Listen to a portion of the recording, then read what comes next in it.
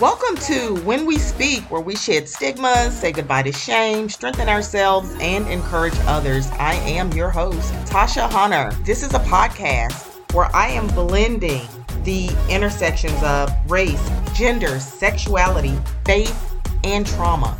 If there is a topic that most people say we're not supposed to talk about, I'm talking about it because that is how we heal. We don't heal in silence. We heal by speaking out. So today we have Dr. Patrice Berry, who I became acquainted with via social media, yay. And she is one of the most talented, intelligent Black women that I follow on both Instagram and TikTok. Always enjoy your content. Anyway, I'm excited for my listeners to get to know you. And Dr. Berry, if you would please introduce yourself. Thank you so much. And my best friend nicknames me Google. And so please know, so I do not always have the answer because the questions I answer, I have researched it first. Please know. Yeah. And so like y'all see the edited version. That's one of my big things. I think people should be honest about how they show up online because I do not always have the answer. And with social media, I delete the questions I don't like. So, I think, thank you for having me here first off. And I am a licensed psychologist with over 15 years of experience. I've worked in community mental health, psychiatric hospitals, long-term residential, and a lot of my work was with a school-based therapy program. I was the director of that program, and then launched my private practice back in 2020. And so, thanks again for having me. Absolutely, and we'll talk more about TikTok. But before we get into that, I wanted to talk to you because you are a Black psychologist. And so what I am finding just in my field as, being a mental health therapist and everything, is that we still unfortunately have this stigma. Our folks, they still, the collective, we're still dealing with this thing of having this stigma against mental health. What do you feel like, is needed for us to continue to destigmatize, or even, what are your thoughts on why that stigma even still exists? And I understand. So I am almost 40 years old. And back when I was younger, my mom wouldn't have gotten me diagnosed because there was so much stigma around things. And I think especially within the Black community. And then also there was a lot of misdiagnosis. Psychology really didn't acknowledge the role of generational trauma, specifically for African Americans, and our issues could be minimized, and our kids in the wrong hands could end up with the wrong diagnosis. And so I understand it. So I come from a place of validating that. And then to move forward, there's some things mama ain't gonna fix. Your best friend, and your church, I think a part of spirituality, being connected with people, for clients that are open to that want that, but I've had so many people come into my office feeling ashamed because they thought they hadn't prayed hard enough, or they felt somehow defective or broken, or they felt like they had done something wrong, that they couldn't will themselves out of clinical depression, that they couldn't just be positive, that they couldn't just not worry. And so I think we just have to look at mental health as health. That it's just like, hey, if you have diabetes, you have to check your sugar, you have to go to your doctor, that getting labs and doing all those things, that is a part of your care. And for a lot of people, especially in the middle of a global pandemic, checking in with a therapist is a part of self-care. And I wish more people saw it that way. I want to go back to something you just said, because you said getting to the point to where we think of mental health as just health. I feel like this is at the point where I feel like you should copyright that, bring out some merch, Because that's the important part. It's not this thing that we need to keep othered, right? It's just health, and taking care of our health overall includes our mental health. And that's not my original idea. I'm pretty sure I've heard it on TikTok and some other places, but it is something that I'm so passionate about. And because I think a lot of times nobody would say, if I say I'm going to my primary care doctor, nobody's going to be like, oh, what's wrong with you? But if you say you're going to see a therapist, people are like, why you? Right. Or I think people have questions. And then we also have to break the stigma, because there are people that still believe that Black people don't get depressed. Yeah. That depression is something that, you know, we're somehow immune from. And no, we are finding out tragically that no, it affects us often more. Often we have higher rates. I was researching Black mental health, and only 1 in 3 Black people that need mental health treatment actually seek it. That our community, we don't always seek it from a licensed provider. I knew that the stigma still existed, but to attach numbers to it, the 1 in 3, we've got a long way to go. I think that we're getting closer because of the years of it not being for us. And then you even said, you know, people still believing that we don't get depressed. We don't have panic attacks. We're impacted just like everybody else, and more so because we're also dealing with racialized trauma and ancestral trauma and stuff.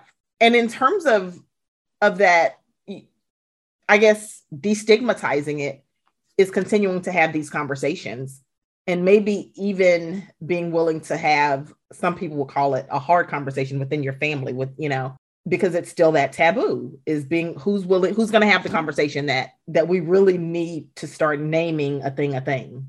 And during COVID, my family started doing like a weekly call. I don't remember who was the first to mention that they had done therapy, but more people in my family mentioned that they had done therapy than like so multiple people like, oh yeah, therapy. My therapist told me I need to not try to control so much. I need to let some stuff go so that I can experience happiness and I can experience joy.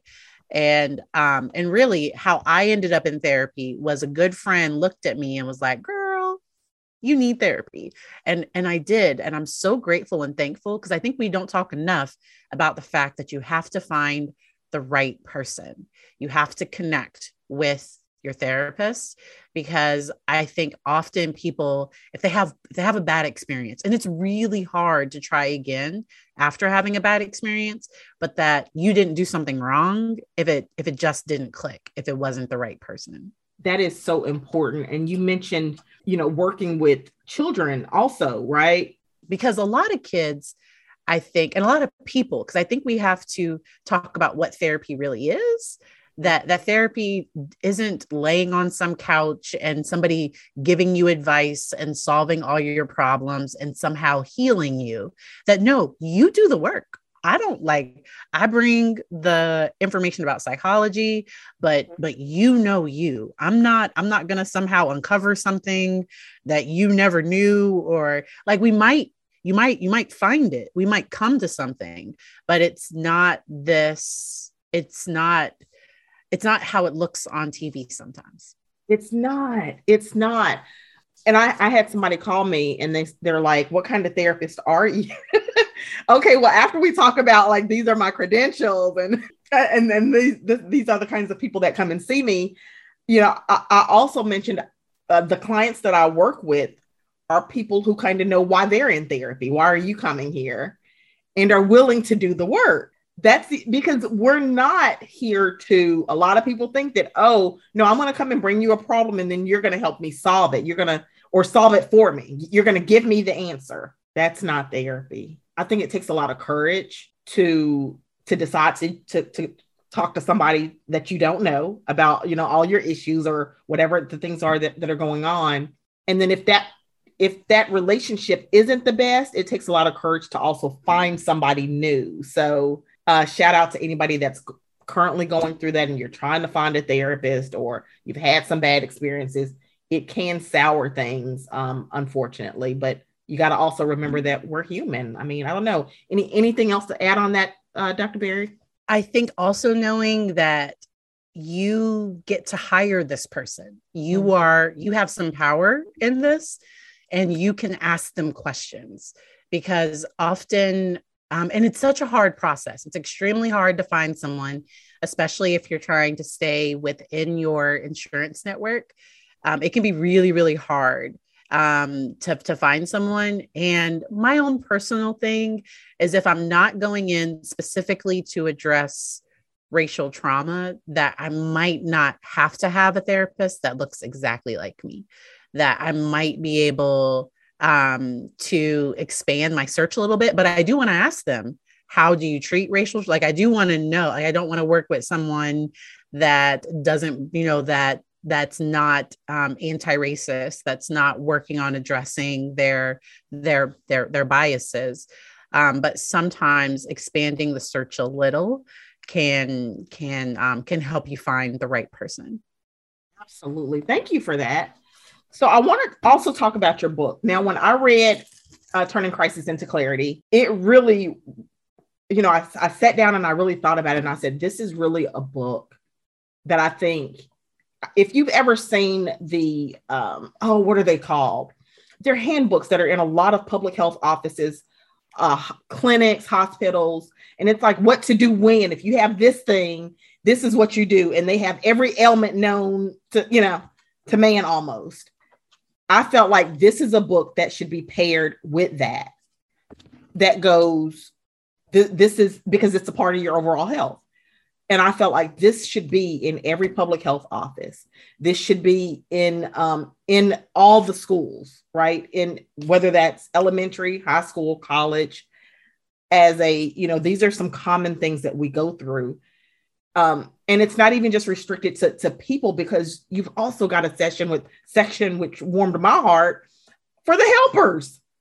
And I was like, you put everything in there. Go ahead. I'm sorry. We need help. We need help. Yeah. You put everything in there. And I was like, oh my God, it's perfect. I mean, you talk about, we've been in this freaking pandemic for 2 years. How did you know when you wrote this book that, we're still going to be in this freaking pandemic? I mean, I may as well add that in there. So I didn't know. The book came out in June of 2021. And it was looking like summer might have been a little bit better. Vaccination numbers were going up. I honestly didn't, but I knew another crisis, another storm. So the book was written and it was launched out of the pandemic. So a part of it is my own journey, because I lost my job.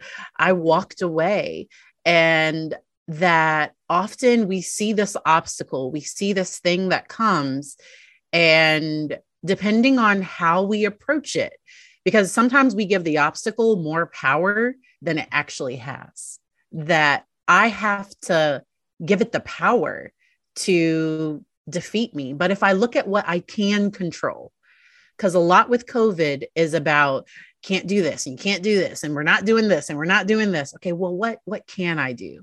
What am I comfortable with doing? And let me not compare what I'm doing to what someone else is doing. How did you decide which topics to cover in your book?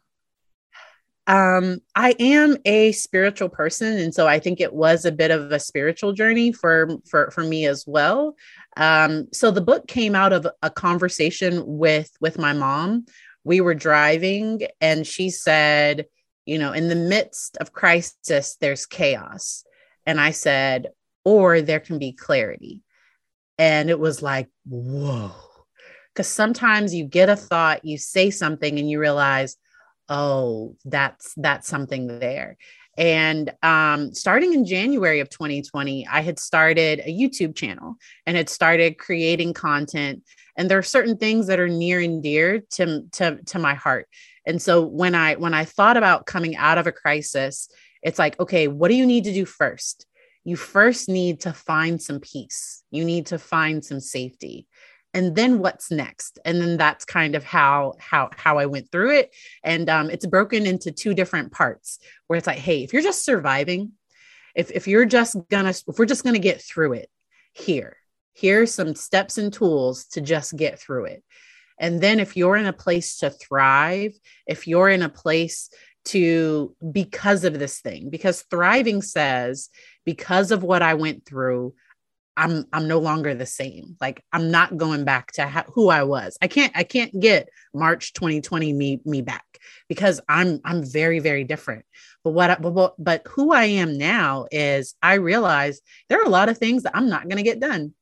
I'm not. And for my own peace, for my own mental health, sometimes the dishes aren't going to get washed. Sometimes I might not call that friend back immediately. Like, sometimes it's okay for me to take care of me, because I can't give what I don't have, because that's how people burn out. Absolutely. But what I love, and I've recommended your book to a lot of my clients, is that anybody, when I'm thinking of the age range that of the people that I see, this is a book that I would recommend for anybody, especially people like, well, I don't know what to do about this, or I don't know what to do. They like to get kind of like free therapy. Well, this isn't free, but she's going to tell you a lot of things that we repeat over and over and over in therapy. Yes. So get this. And if you actually apply it, that's that whole doing the work. You're in therapy, but this helps out with that. So I love this book so much. And I just wanted you to kind of know that, you've got a really awesome TikTok community and Instagram community. What kind of gave you the courage to step out there in that way and start, interacting with your followers and making being really consistent about making the videos? What kind of sparked that interest and has even kept you going? So if I wasn't a psychologist, I would probably be a cruise ship entertainment director. Okay. So I like to dance. Mm-hmm. I like to entertain. Mm-hmm. And so TikTok gives me a creative expression. And so I first started YouTube and Instagram. Those were the first two things that I started, and those grew very slowly. TikTok grew faster than I ever expected. Early on, when I had less than, I think, 5,000 followers, because I have a 4-year-old, and I had a video of them up, and I took it down. I removed all of the public pictures of them, because if somebody gets mad about something, just to protect my family and safety and things. But so I have always been someone that's okay putting myself out there. And then being able to get this information. So I turn away, because I am fully booked and I stay fully booked with a wait list. I turn away 3 to 10 people every week. And these people need help. And so providing this free, because I'm in the creator fund, but it's pennies a day. The things that I put out there, it's a way for me to give back to the community. And it ended up opening some doors that I wasn't expecting, but just being able to put things out there. And when I started, I was like, okay, sure. When I launched the book, I'll be able to, promote the book to this community, but that wasn't at the front. The front of my mind was, I like to educate. I like to teach. The job that I left back at the beginning of the pandemic, I used to train other counselors. I used to train other staff. And now I'm an individual provider where I don't get to engage and interact with clinicians the way that I used to. And so I have found a community of clinicians, specifically BIPOC clinicians, that I didn't have. And I learned so much on TikTok that I send these videos to my clients, and I get so much benefit just from being a consumer that I really like giving back to that community.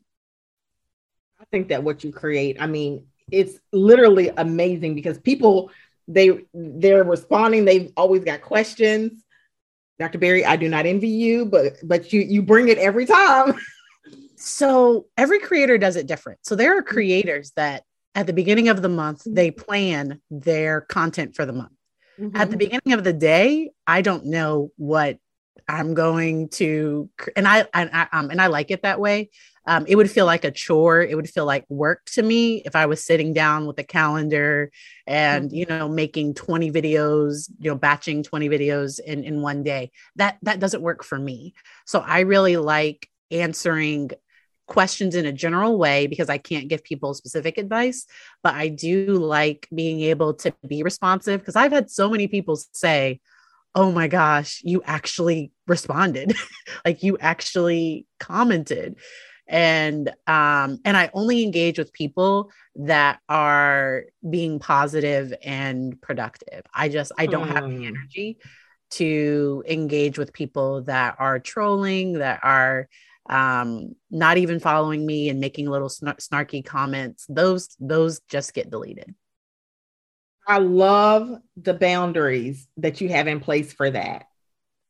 And that's so good, even, if you're a creator, for your mental health, is knowing that you don't have to take in everything. You don't have to respond to everything. You don't have to allow everything.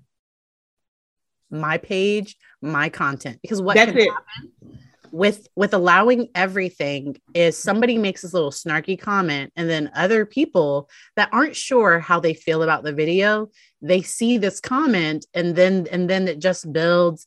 And so, and some people are okay with that. Some people make controversial content on purpose because it does get lots of engagement. That's just not good for my mental health.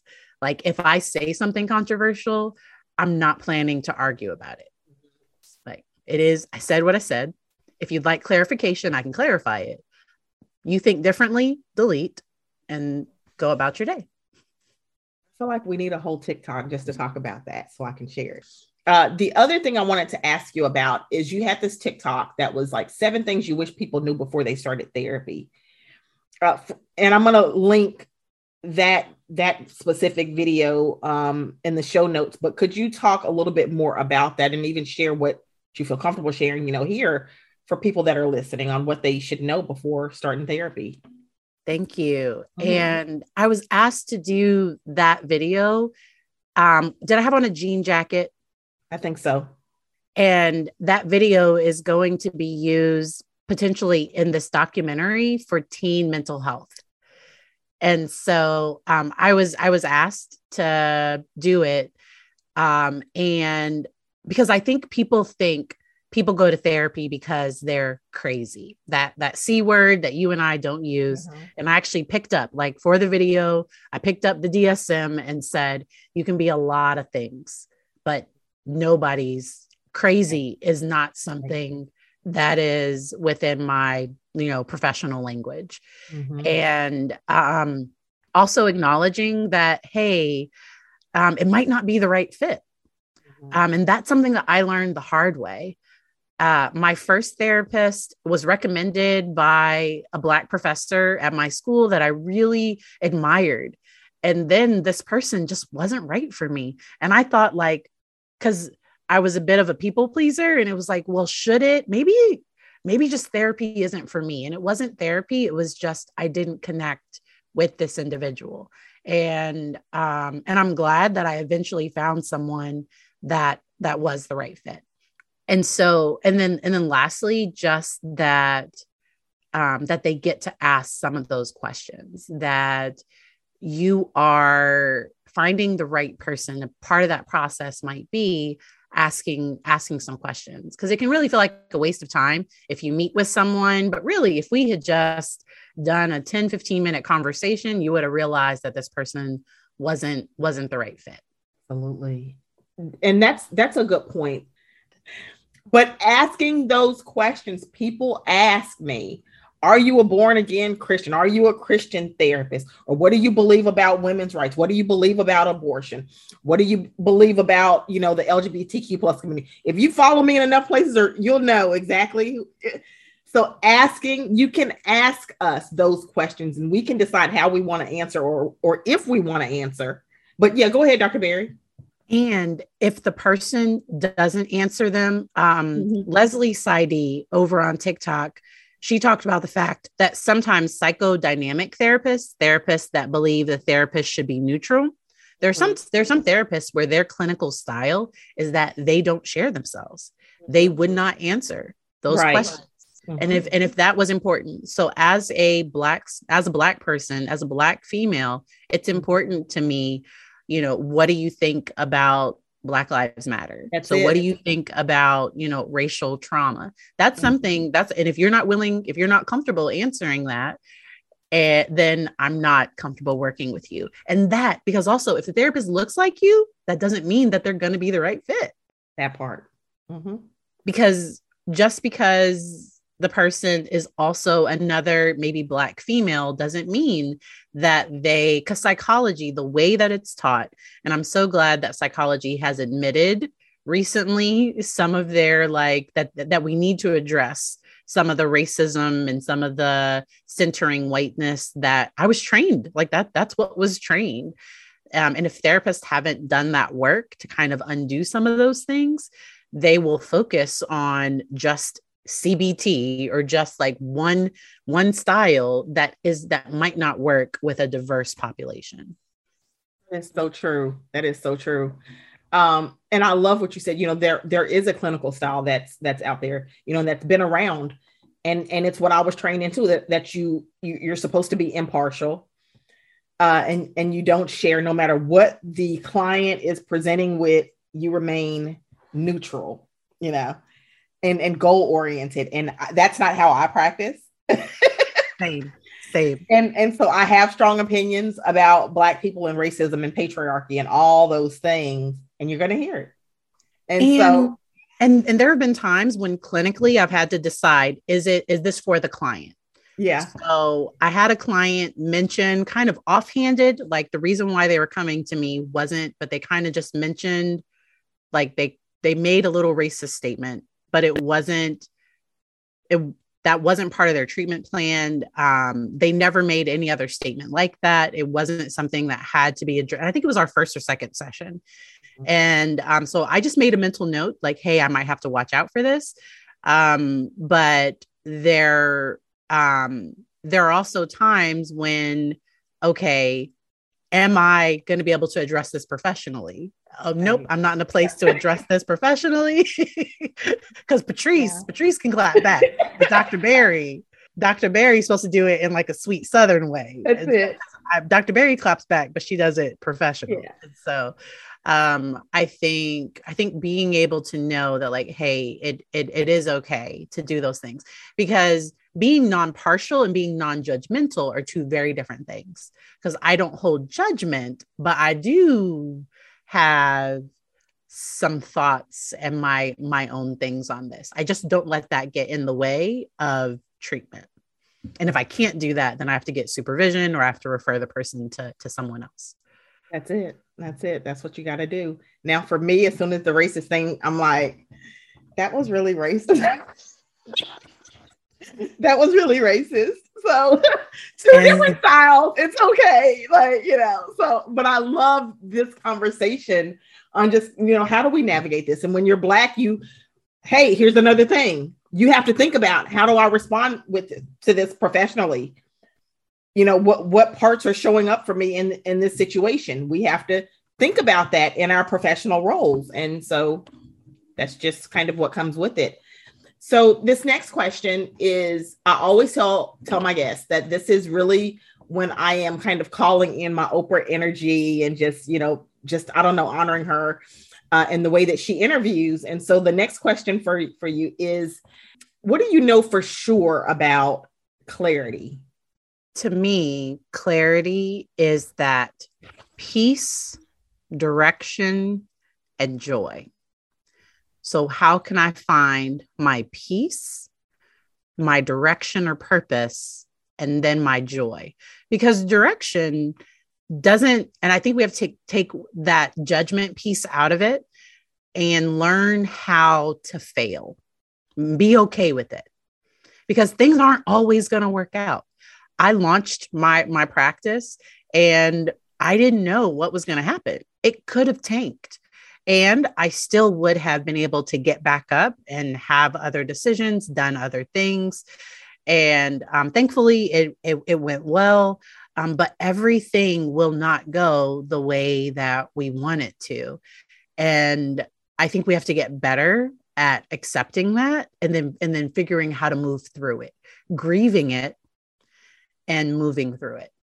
That getting better with grieving it. I think that's really important. We don't talk enough about the various types of grief, And so, when it comes to getting clarity from chaos, anything else to add on how people how do they get that clarity? Just even if it's one small thing, how do people get clarity if they're going through chaos? We first have to acknowledge that we're in a storm. Step one, can we not? The world's on fire and we're like, oh, everything's fine. I'm fine. Everything's fine. No, because I can acknowledge where I am and still say where I want to go. And still, so it's not one or the other. It's not toxic positivity or like doom and gloom. Like that's not those. There's something in the middle that acknowledges, hey, this is hard and I need some help. I need to be vulnerable and ask for help. I need to seek out, maybe connect with people, because often in the midst of crisis, we often want to draw away all by ourselves. And I think within community, there can be, if I have a healthy community, I can find some safety. I can find some like-minded people. So I love connecting with other professionals that do content on TikTok, because you and I know there are therapists that think that this is unprofessional. And that what I do, there are people that have thoughts and opinions, and nothing is unethical because our boards are really behind with with technology. But to me, I think there's so much out there. And so connecting with other like-minded clinicians like that gave me so much clarity, so that's what encourages me to create content. When I see your content, when I see like other people in my field, when I see things they're making, it sparks ideas. It sparks like, oh, I can do this too. And I think it's also having a growth mindset versus a rigid or fixed mindset, because when you're in a storm, when you're in a crisis, we can get stuck. I've always been the type of person that, and sometimes your personality does play into it, but when things go wrong, I'm just naturally a problem solver. I'm like, hey, how are we going to get through it? Some people shut down in a crisis, and we can say, okay, we're going to shut down for now. And then how are we going to move forward? And how can we take a step back to see, okay, this didn't work out, but what can I do? That remaining open. And I heard this from, who did I hear this from? It's not coming to me right now, but I heard somebody say, you're not a tree. So you're not stuck. And I often will tell my clients, you're not a tree. I think it was Myleik Teele. And I'm like, so now I tell my clients, like, you're not a tree. And so you do have options. Look. And so what would it look like for us to really think outside of present day circumstances and what's actually there, And sometimes that even helps me to remember I'm not as stuck as I think I am. Like, I don't think that you can have clarity without that willingness to be more open-minded, and to come from it wasn't a scarcity perspective. It was what did you call it? Is that a scarcity? But it's being more flexible, more flexible. Yeah, exactly. So for anybody that does not already follow you, is not aware of where to get your book, can you share where can they buy a copy of your book, and how can they follow you or find you online? Yes. And so the book is available on Amazon, Turning Crisis into Clarity, How to Survive or Thrive in the Midst of Uncertainty. And then you can find me on Instagram, TikTok, and YouTube at Dr. Patrice Berry. So at Dr. Patrice Berry across platforms.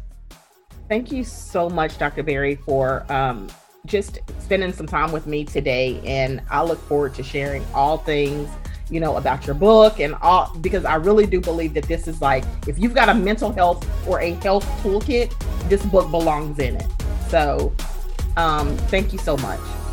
Thank you. I really appreciate it. Thank you so much for listening to When We Speak. Follow me on Instagram at Tasha Hunter, LCSW. If you haven't done so yet, please rate, review, and follow me on iTunes and share it on your social media. If you want a copy of my book, What Children Remember, it is available on Amazon. Until next time.